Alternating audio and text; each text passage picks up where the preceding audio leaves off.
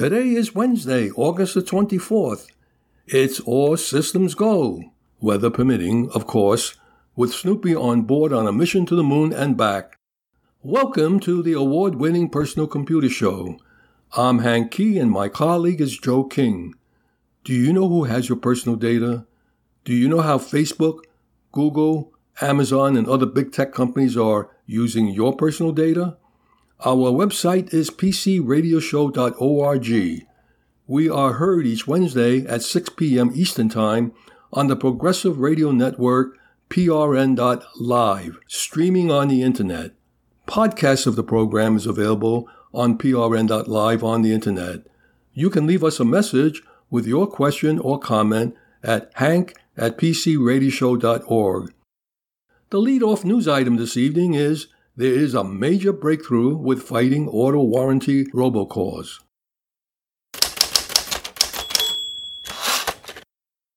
You've been getting unwanted phone calls from an unknown caller with a message almost on a daily basis about your auto warranty. According to state and federal officials, just 2 men may be responsible for an overwhelming share of the billions of auto warranty spam calls. A new lawsuit in Ohio is trying to cut them off at their source, following a years-long effort across the public and private sectors to turn the tide on the scourge of robocalls once and for all. In a complaint filed last month by Ohio Attorney General David Yost, the ringleaders of the auto warranty robocall scheme are identified as Roy Melvin Cox Jr. and Aaron Michael Jones, 2 California individuals described as repeat offenders of U.S. telemarketing rules.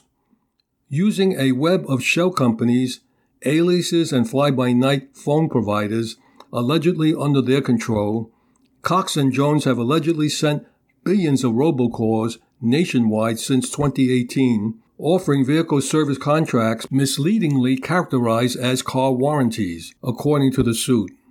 The scheme that swamped consumers with calls they never consented to has made millions of dollars, Ohio alleges, by acting as a middleman between call victims and salespeople for shoddy service contracts.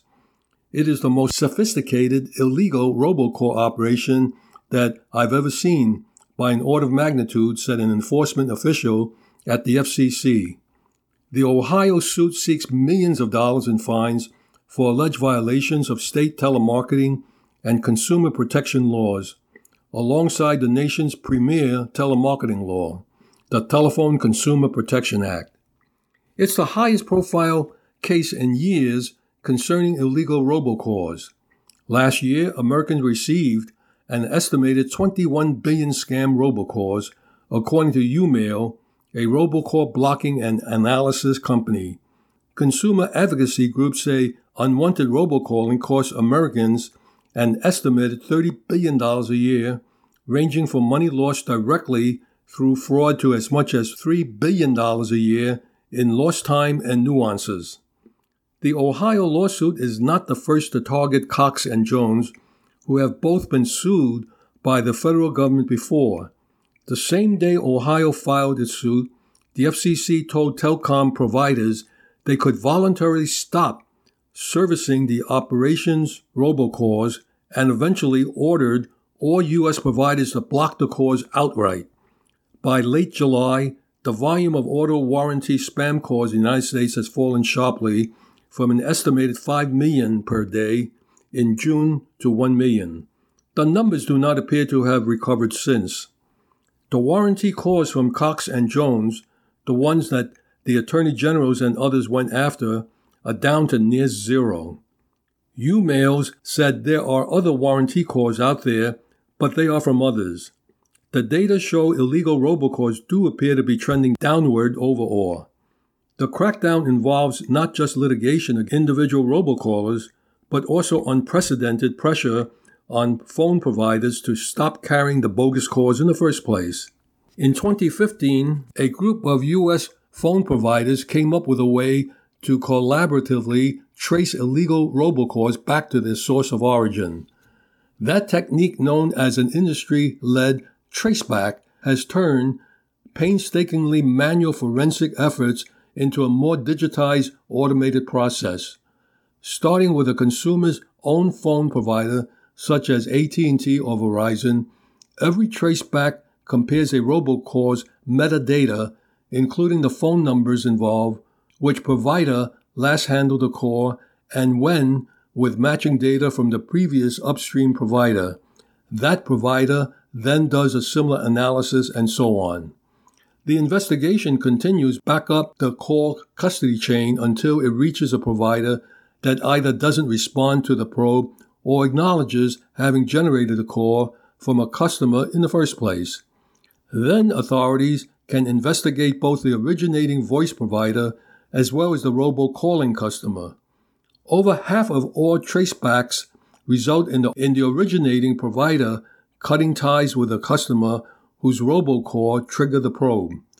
Despite the new technique's rapidly apparent benefits, however, it has taken years for it to become mainstream through legislation. In 2019, tracebacks became a congressionally approved investigative tool in the TRACED Act, that's TRACED Act, a landmark and anti-robocall bill.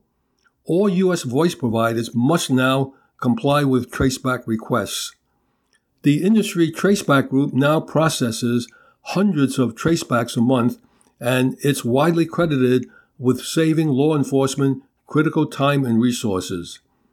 Before this mechanism, the FCC would do the same thing, but they would have to send a subpoena to each provider along the way. Back then, tracing one call would take the FCC 2 to 3 months. Now, to do the same thing, that same data is processed in a day or two. The information generated by tracebacks has identified specific phone providers responsible for dumping huge volumes of robocalls onto the U.S. phone networks. In the Ohio case, the data combined with law enforcement's own investigative tools led authorities to Cox and Jones, according to the complaint, which adds that tracebacks have linked their operations to more than 300 distinct auto warranty solicitation campaigns since 2018. The scope and detail of the alleged scheme were staggering, according to the FCC official who described an interlocking set of front companies, several of which were based in countries such as Hungary and Panama. The robocallers were also adept at playing hide and seek, according to U.S. Telecom. When a traceback would uncover one of the voice providers the group was allegedly using to place its calls, the ringleaders simply moved the operation at a different business to generate the calls instead. The crackdown targeting Cox and Jones is just one of several recent enforcement actions against unwanted robocalling. In 2018, the FCC issued a $120 million fine against Adrian Abramowitz for making nearly 100 million illegal robocalls using manipulated caller ID information. Last year, the FCC announced a $10 million fine against Scott D. Rhodes for allegedly manipulating caller ID information in a series of abusive robocall campaigns. A few months later, the FCC also proposed a $225 million fine, the largest in agency history, to John C. Spiller, who was accused of sending 1 billion robocalls to consumers and selling short-term health insurance plans. On July the 21st of this year, the FCC publicly named all of the individuals and businesses allegedly part of Cox and Jones network and ordered U.S. voice providers to stop carrying their traffic. Companies that keep passing on the illegal calls could face consequences themselves, including potentially being forced out of business, the agency warned. While the spammers may simply create a new shell companies in response, providers now know that if a business customer shows any ties to Cox and Jones, it'll be the provider's responsibility to act.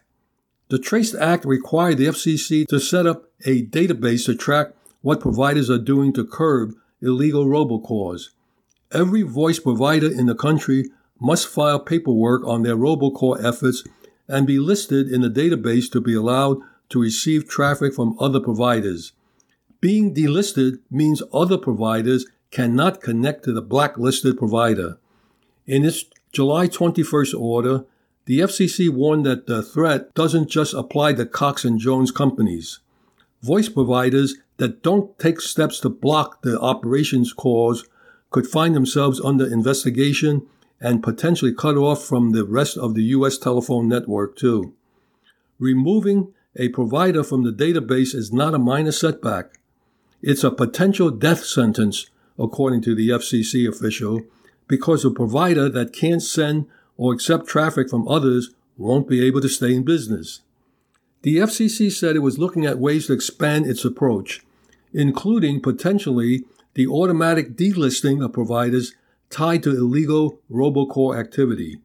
The agency also proposed expanding the use of call authentication technologies that can help verify that a caller ID is accurate. All of these developments are largely aimed at what happens after a robocall makes it onto the U.S. phone network. But half or more illegal robocall traffic originates from outside the United States. To go after the individual robocallers overseas, U.S. officials must depend on the cooperation of international counterparts, which doesn't always work out. The crackdown on robocalls domestically reflects an effort to control what U.S. officials can control. One of the most effective changes would be for the FCC to create a bonding and licensing system for voice providers, then seize their bond or revoke their license if they repeatedly break telemarketing rules. The FCC acknowledged that this would likely require significant new regulations.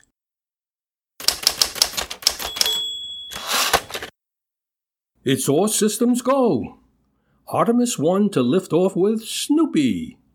All eyes will be on the historic launch Complex 39B when the Orion spacecraft and the Space Launch System rocket lift off for the first time from NASA's modernized Kennedy Space Center in Florida.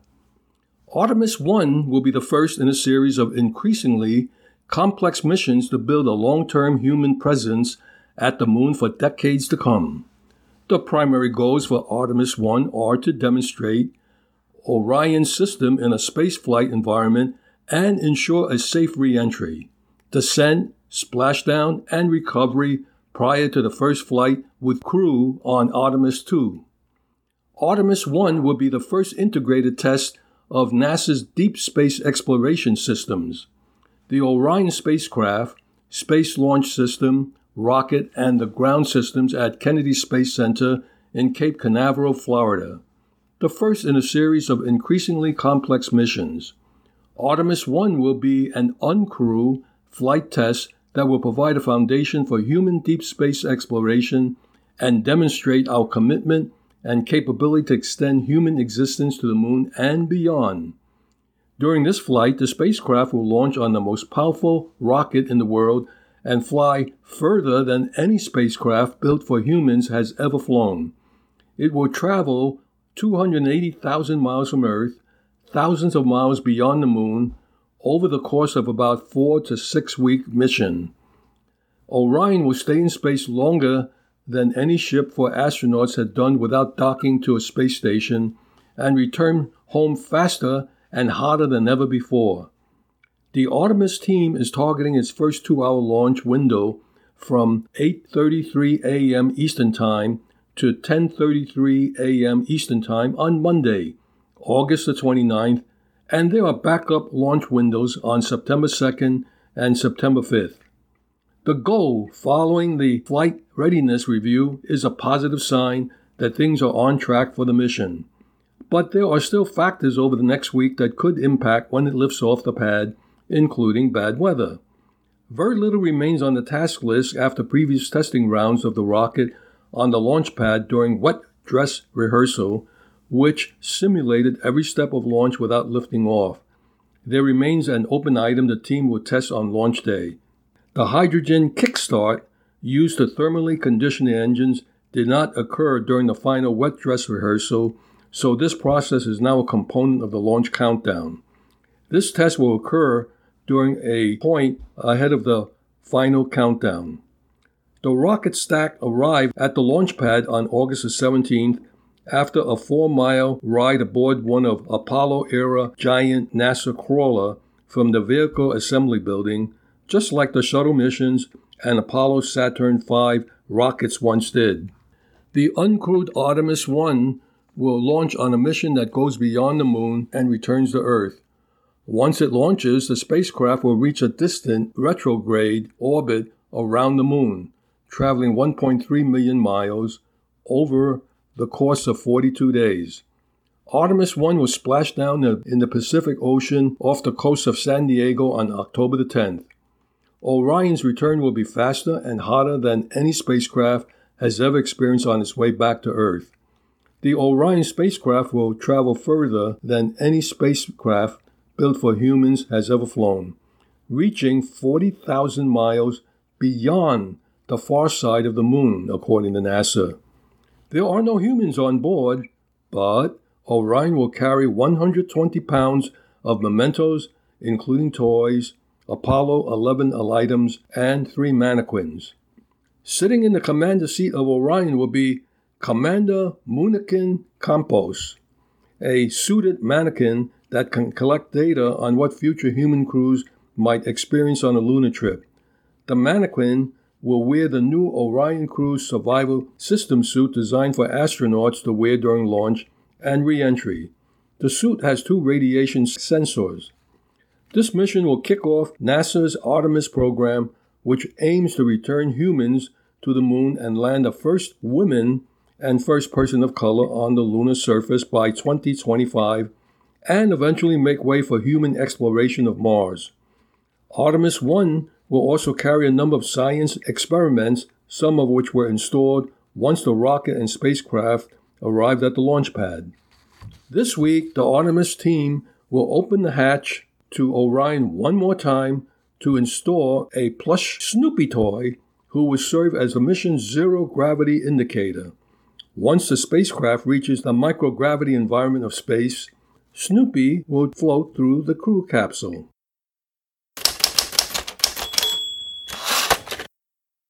Streaming viewership surpasses cable TV for the first time in the United States. Nielsen's data marks a milestone for online video. It was just a matter of time before streaming overtook at least one form of conventional TV. Nielsen data indicates that streaming TV viewership in the United States surpassed cable for the first time this July. About 34.8% of viewing time went to shows on internet services, or slightly more than the 34.4% for cable subscription. Traditional TV represented 21.6%. Netflix had the largest slice of streaming time, 8%, thanks largely to demand for Stranger Things 4. However, Hulu also claimed a record 3.6% thanks to Only Murders in the Building and The Bear. Amazon Prime Video, meanwhile, thrived at 3% with help from The Boys' 3rd season and The Terminal List. YouTube and YouTube TV earned a combined 7.3%. Cable dependence on sports also played a role. While the medium's overall viewership dropped 8.9% year over year, sports viewing plunged 34% without the help of the Summer Olympics and late-running playoffs of the NBA and NHL. Broadcast TV fared even worse, with a 9.8% overall drop and 41% for sports. This represents a significant milestone that could affect the content you see. Creators and TV providers now know that you're more likely to stream than browse cable channels. Don't be surprised if more money goes towards shows that are primarily or exclusively on the internet.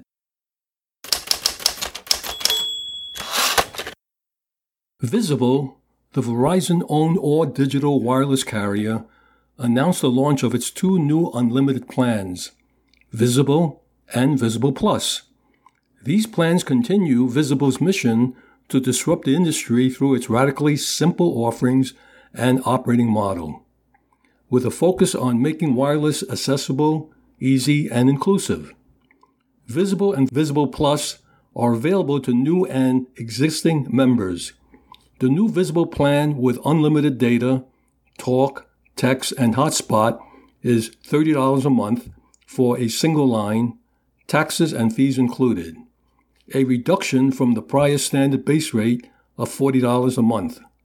The new Visible Plus plan is just $45 a month, all in, and includes 5G ultra wideband access, 50 gigabytes of premium network, roaming coverage in Canada and Mexico, and global calling to over 30 countries from the United States.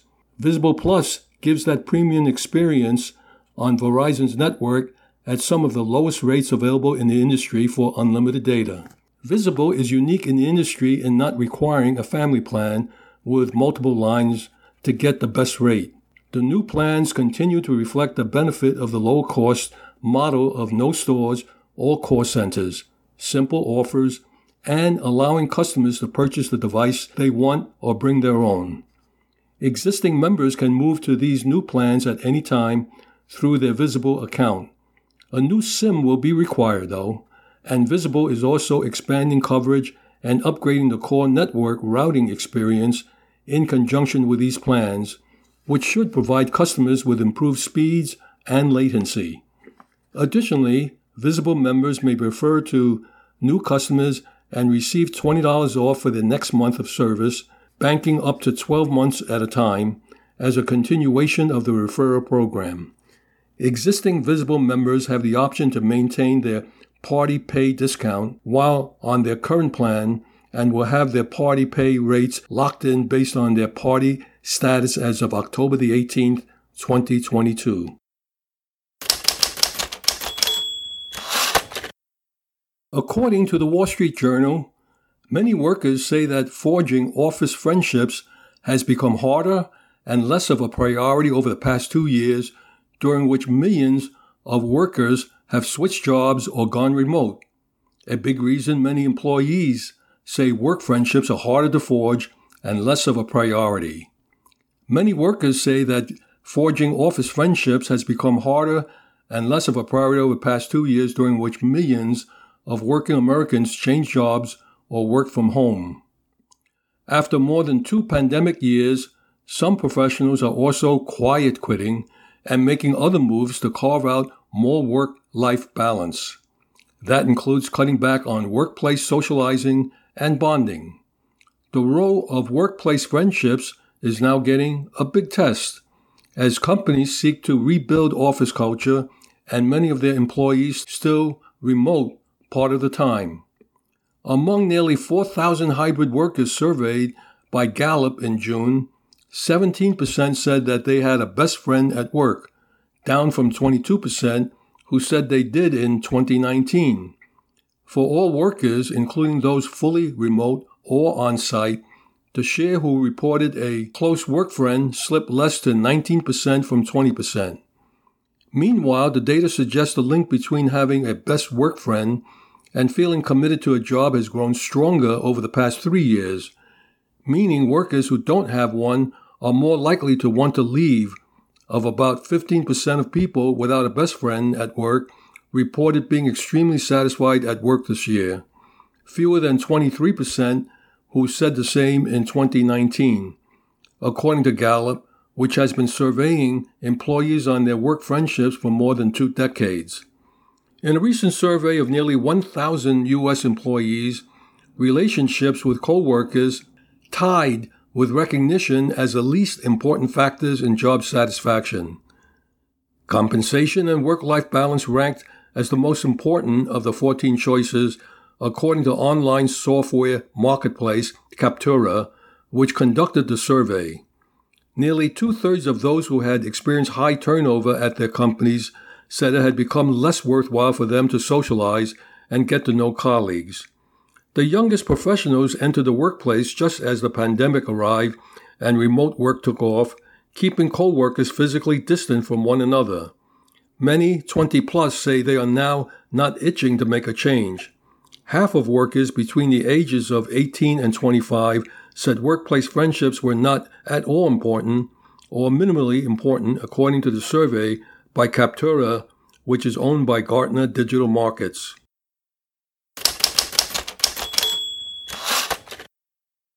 Presenting the ITPro series with Benjamin Rockwell. Concerns when you are a consultant. This is Benjamin Rockwell, and now it's time to get down to business.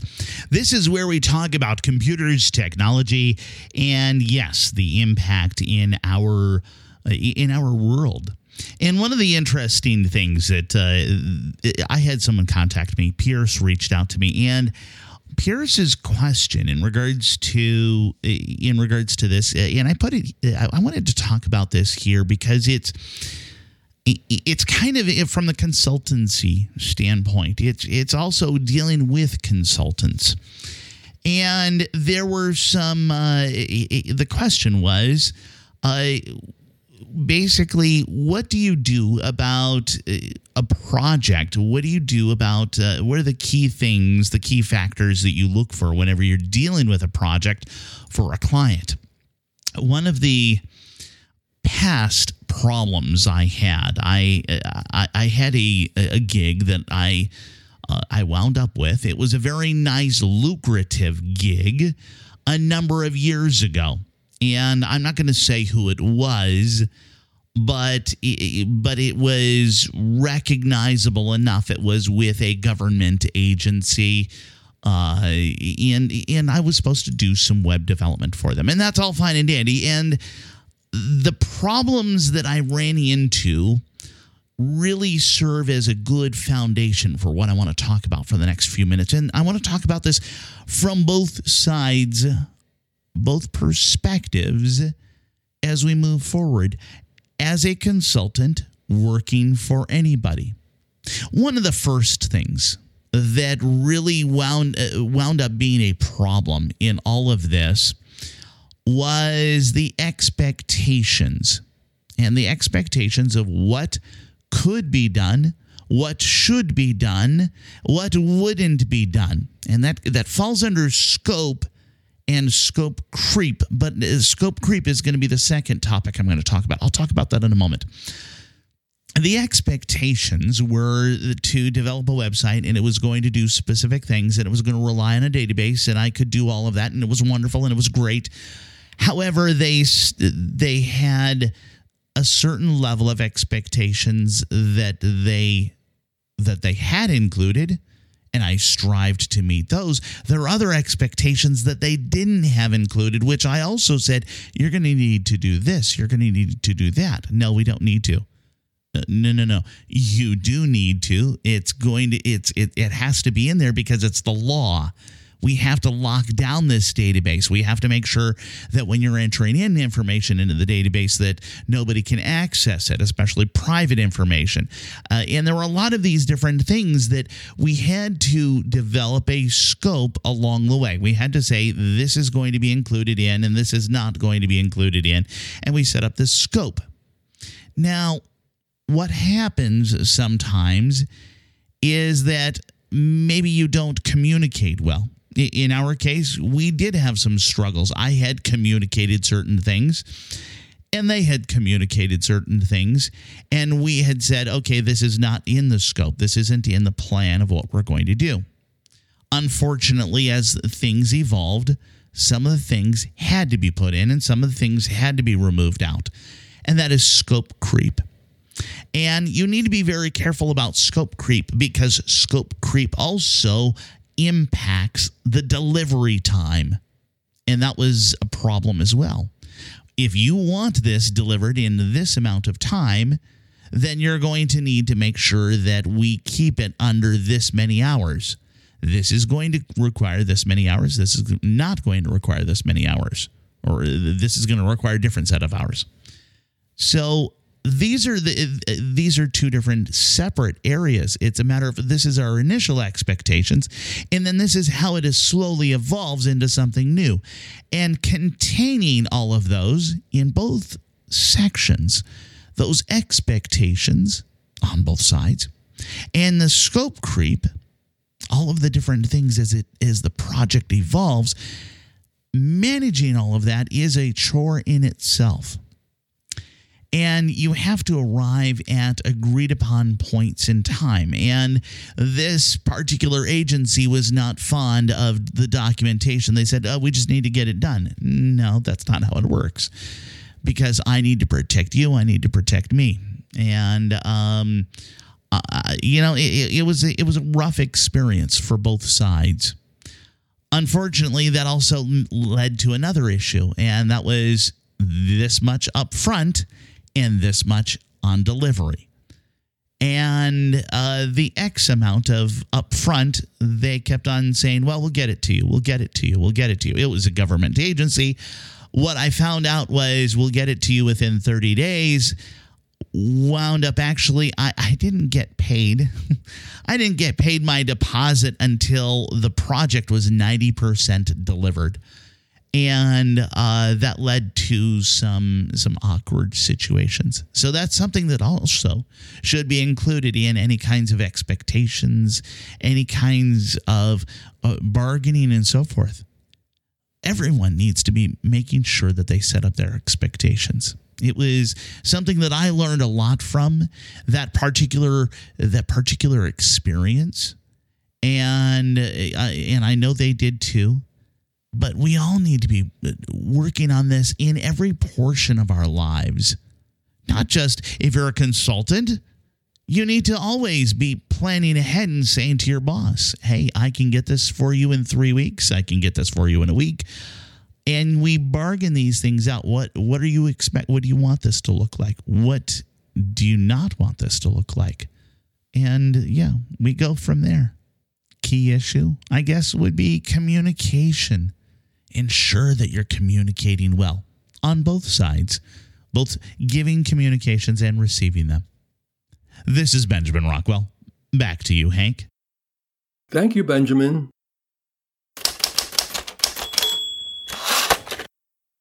TechCrunch is an American online newspaper focusing on high-tech and startup companies.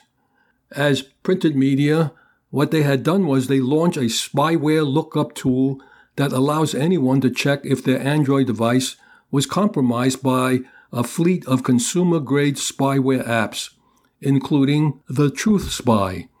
The aim is to help victims check if their device was compromised and reclaim control of their device. It follows month-long investigation by TechCrunch into the fleet of spyware apps that share the same server infrastructure, but also the same security flaw and are all spilling the personal phone data of hundreds of thousands of Android users. These stealthy apps are often surreptitiously installed by someone with physical access to a person's device and are designed to stay hidden from home screens, but allow that person to view the victim's phone data in real time, including their calls, messages, contacts, real-time location data, photos, and much more. Their investigation found that the spyware apps were built and maintained by a Vietnam-based group of developers that went to considerable lengths to hide their involvement in the operation, including using fake names and misappropriated identities. But without a fix, TechCrunch cannot reveal more about the security flaw because of the risk it poses to hundreds of thousands of victims whose phones were unknowingly compromised by the fleet of spyware apps. In June, a source provided TechCrunch with a cache of files dumped from the servers of the TruthSpy internal network. That cache of files included a list of every Android device that was compromised by any of the spyware apps in the TruthSpy's network up to April of this year, which is presumably when the data was dumped. The leaked list does not contain enough information for TechCrunch to identify or notify owners of compromised devices. So TechCrunch built this spyware lookup tool. The tool allows anyone to check for themselves if their Android device was compromised by these apps and how to remove the spyware, if it's safe to do so. The tool works by matching against the leaked list of unique device identifiers like the IMEI numbers and advertising IDs, which are commonly collected by apps on your device and sent back to the developer, and these spyware apps are no different. TechCrunch verified the leaked list by matching known identifiers like IMEIs, from burner and virtual devices that they used during the investigation into the spyware network. You can use the tool for free, and you can get more information about it by going to TechCrunch.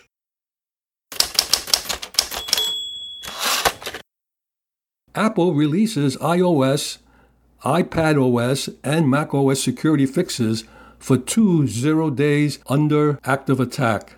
Apple released surprise software updates for iPhones, iPads, and Macs on Wednesday of last week that fix 2 security vulnerabilities known by Apple to be actively exploited by attackers. The 2 vulnerabilities were found in WebKit, the browser engine that powers Safari and other apps, and the kernel, essentially the core of the operating system. The 2 flaws affect both iOS and iPadOS and macOS Monterey. Apple said the WebKit bug could be exploited if a vulnerable device accessed or processed maliciously crafted web content that may lead to arbitrary code execution, while the second bug allowed a malicious application to execute arbitrary code with kernel privileges, which means full access to the device. The 2 flaws are believed to be related. Some successful exploits, such as powerful nation-state spyware, use 2 or more vulnerabilities in conjunction to break through a device's layer of protections. It's not uncommon for attackers to first attack a vulnerability in the device's browser as a way to break into the wider operating system, granting the attacker wide access to the user's sensitive data. Apple said iPhone 6S models and later, iPad Air 2 and later, iPad 5th generation and later, iPad Mini 4 and later, and iPod Touch 7th generation, and all iPad Pro models are affected. So, if you haven't updated with the latest patches, go get them.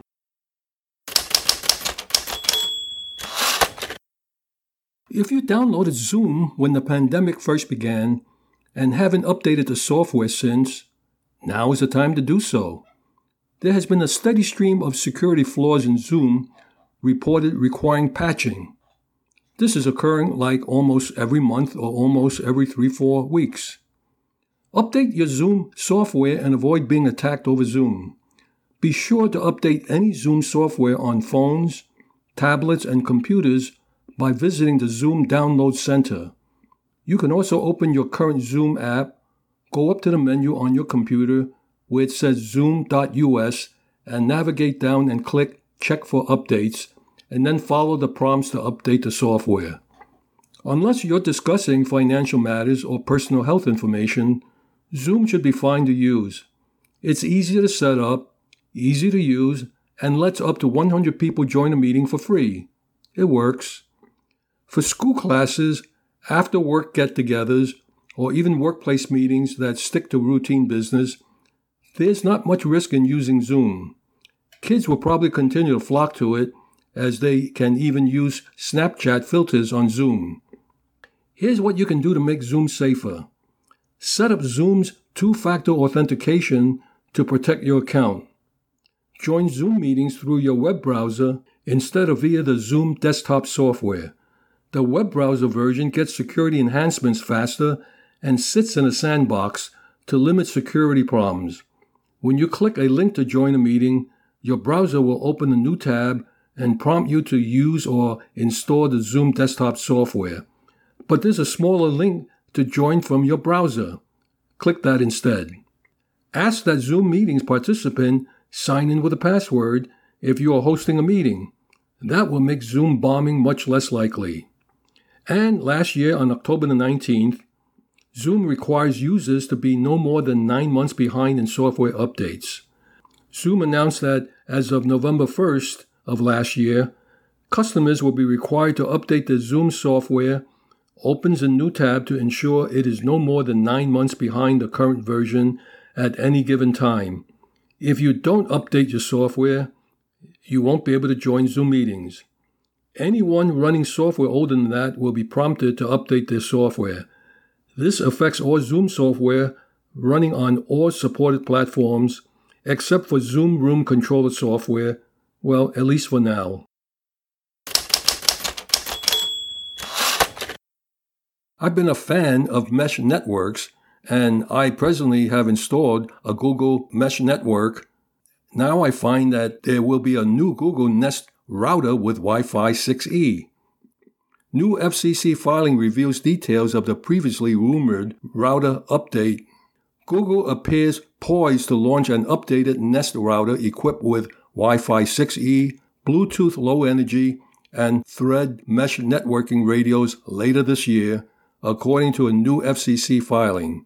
It has the model number A4RG67UC, which is similar to the IDs assigned to not only the previous Nest Wi-Fi, but also the Nest Mini, thermostat, and even the Google Glass. In June of this year, a source confirmed that a new Google Nest router was on its way. The filing's internal and external pictures remain confidential and unlisted, but break down the wireless technology on board as well as an internal proprietary antenna solution consisting of 6 antennas, 2 by 2.4 GHz / 5 GHz dual band antennas for Bluetooth, Thread, 5 GHz Wi-Fi primary, 2 5 GHz Wi-Fi diversity, and 2 2.4 GHz / 6 GHz dual band antennas for Wi-Fi. Unlike their Wi-Fi 6 predecessors, Wi-Fi 6E routers will have a new 6 GHz band in addition to 2.4 GHz and 5 GHz for compatible devices to connect to, reducing signal interference and providing faster speeds. Even if you don't have many devices that can connect on 6 GHz yet, the band can be used to backhaul local devices that can connect on 6 GHz yet. The band can be used to backhaul communications between access points, taking some of the noise out of the network that can increase performance for other connected devices. While the 9.6 gigabits per second theoretical top speed is unchanged from Wi-Fi 6, the new spectrum should allow devices to use the maximum allowed channel size and reach higher speeds in real-world situations, perhaps around 1 to 2 gigabits per second, than you're used to from a wireless connection. Since the release of the original Nest Wi-Fi, smart home devices like the HomePod Mini adopted Thread, a part of the smart home interoperability standard Google adopted known as Matter, Thread can create a dedicated network just for smart home devices, making them more reliable and responsive no matter the manufacturer. It's possible that the new Wi-Fi 6E Google Nest router will be out by the end of the year. The current Nest Wi-Fi package comes with a router and a single mesh point and sells for $269 regularly, but lower prices I found are available. The TP-Link Mesh Wi-Fi 6E option, for instance, comes in a pair as well for about $300, and the Aero Pro 6E from Amazon comes in at about $500 for a pair. But I expect these prices to be a lot lower when it really hits the market in full force. Presenting Technology Chatter with Benjamin Rockwell and Marty Winston. Barbasol razor as example of promoting product. Marty Winston joins me now, and Marty has a lot of experience in providing placement for products. He's been doing this he did this for a long time. And, Marty, we were talking about this on a recent weekend. I wanted to kind of pick your brain as to how do people get, product placement. And I want to use something as an idea. Okay. I shave my head. You know this. A few people in the audience, if they've listened long enough, they know that I shave my head daily. And I use something called the head blade. And it does a great job. It's a marvelous job. But I think they do a horrible job at advertising. I just don't. How does... I know that this is an industry which is all locked up. We've got, these big, huge names in the industry. How does one tackle something like that? It needs technology. Okay. Because what you need in the market to take one step ahead of everybody else is something that's a little bit better, a little bit different. You know, you bring up being shiny bald instead of bristly bald. Yes. And which do you prefer? Shiny bald, definitely. Right. Yeah. And that razor isn't there because it's a razor with blades. It's there because it's sold you shiny bald. Yeah. It's never the product. It's always the user. Okay. So that's important. Now, let's get down to your beard. Oh, it's getting rough and scruffy. Yes, I didn't shave this morning. So yeah, neither did I, but I'm farther from a worse camera. So you people watching us on radio. There you go. I'm not sure that came through, but it's I'm okay. not sure either. Maybe I'll wait till tomorrow and try again. Yeah. What is it you really want when you shave? Is it a clean shave, a fast shave? For me, one of the priorities has been don't bleed. Don't get cut. When you have as much surface area as I do, don't bleed is a big thing. Yeah. Yeah. And so, you know, how many blades does that take? It used to be 1, 2. How about 2 sides with 1 each, or 2 sides with 2 each, or 5 in a stack, or 7, right? Yeah. Okay. Yeah. Right. That anytime you've got somebody in as simple a product category as razor blades, they're going to take a look at what they can do to charge more for that little piece of stropped steel. Yes. Right. And the plastic that comes with it. Yeah. Well, plastic these days, not originally. Originally just went into a handle. The handle was free, right? Yeah. Now, do you know what we pay for handles? I just bought I bought a premium handle for between $8 and $15. I paid. Well, this one's got some weight to it. It's a solid one. I paid $40 for this. It's a third party. Coming. Oh no! This is this. I could defend my house with it. Well, it's heavy, but yeah. Okay, well, defend your house. I mean, it'll be death by 1,000 the other end cuts. Can defend you too. You know what was that? The other end can defend you too. Yeah. One step closer, and I'll cut through your beard. Exactly. Yeah. I survived. It was a close shave, but I survived. Oh gosh. I'm sorry. Anyways, go on. Let's stay on track. One of the things that brought this up for me recently, I bought a million different kinds of shave cream, but Barbasol. Barbasol's been around for a long time. They're an Ohio company. I'm in Ohio. Hi, Buckeyes. And yes. I finally read the back of the can, and the back of the can was advertising the new Barbasol Ultra 6 Plus razor. Okay. I thought, okay. Oh, I'm intrigued. Yeah. I mean, Gillette made razors, and they came out with Edge or Rise or one of those. One of those is Schick, and one of those is Gillette. And they're okay brands, but nobody says, go get me a can of Rise or the can of Edge or a can of Foamy. That was the Gillette one. Yeah. But, you know, Barbasol having a razor, I thought, okay, they know this is a tough entry. Yeah. They got to be able to do something that's a little bit different. So they've got a 6+1 with 6 blades on the head and 1 on the trimmer, the back, which is a standard kind of thing today. Yeah. Right? Yeah. And the first time I shaved with it, it got me smooth in the first stroke. Usually I've got to go over things a couple of times. Sure. Yeah. So, okay.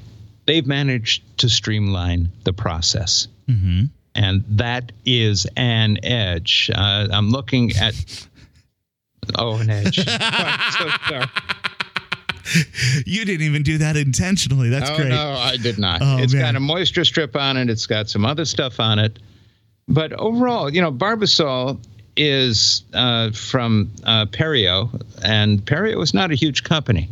You know, they're making this stuff here, and you know, I'm near Cleveland, they're near Columbus, and that's fine. I talked to the guy who's behind it, And he said, "So what do you really want out of me?" Because he's getting pitched by everybody who wants sponsorships and all that stuff. Sure, right? yeah. I said, "Just a razor. Put it in the mail, and I'll cover it."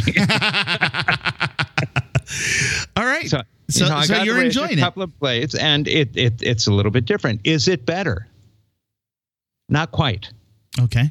And for right now, the best place to buy it is on Barbasol's own website.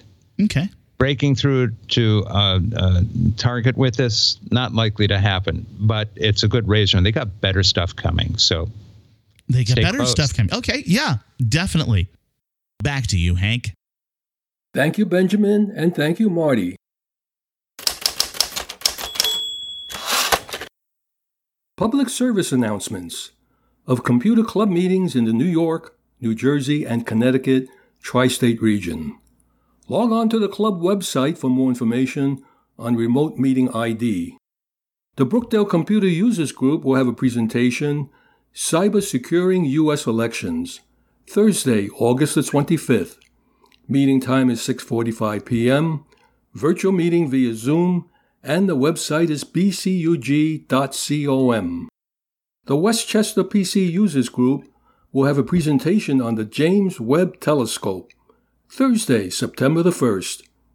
Meeting time is 7 p.m., online virtual meeting via Zoom, and the website is wpcug.org.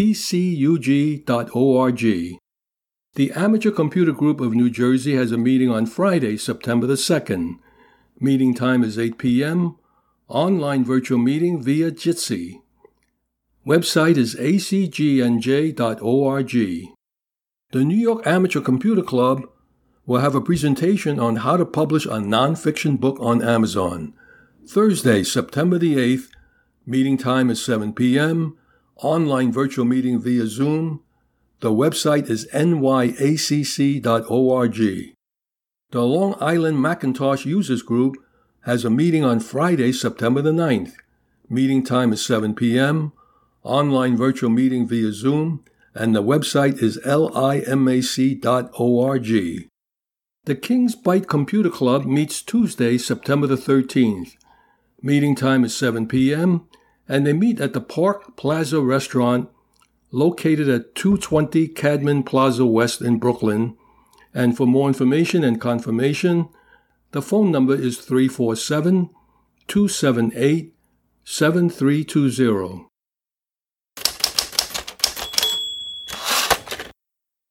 Our website is pcradioshow.org. We are heard each Wednesday at 6 p.m. Eastern Time on PRN.live, streaming on the Internet. Podcasts of the program is available on PRN.live on the Internet. If you have any questions for us, just send us an email addressed to hank@pcradioshow.org. In the meantime, stay in touch and remember to do regular backups. I'm Hank Key, and on behalf of Joe King, Michael Horowitz, Benjamin Rockwell, and Marty Winston, we thank you for listening. Stay safe and healthy until we meet again, same time, same station next week.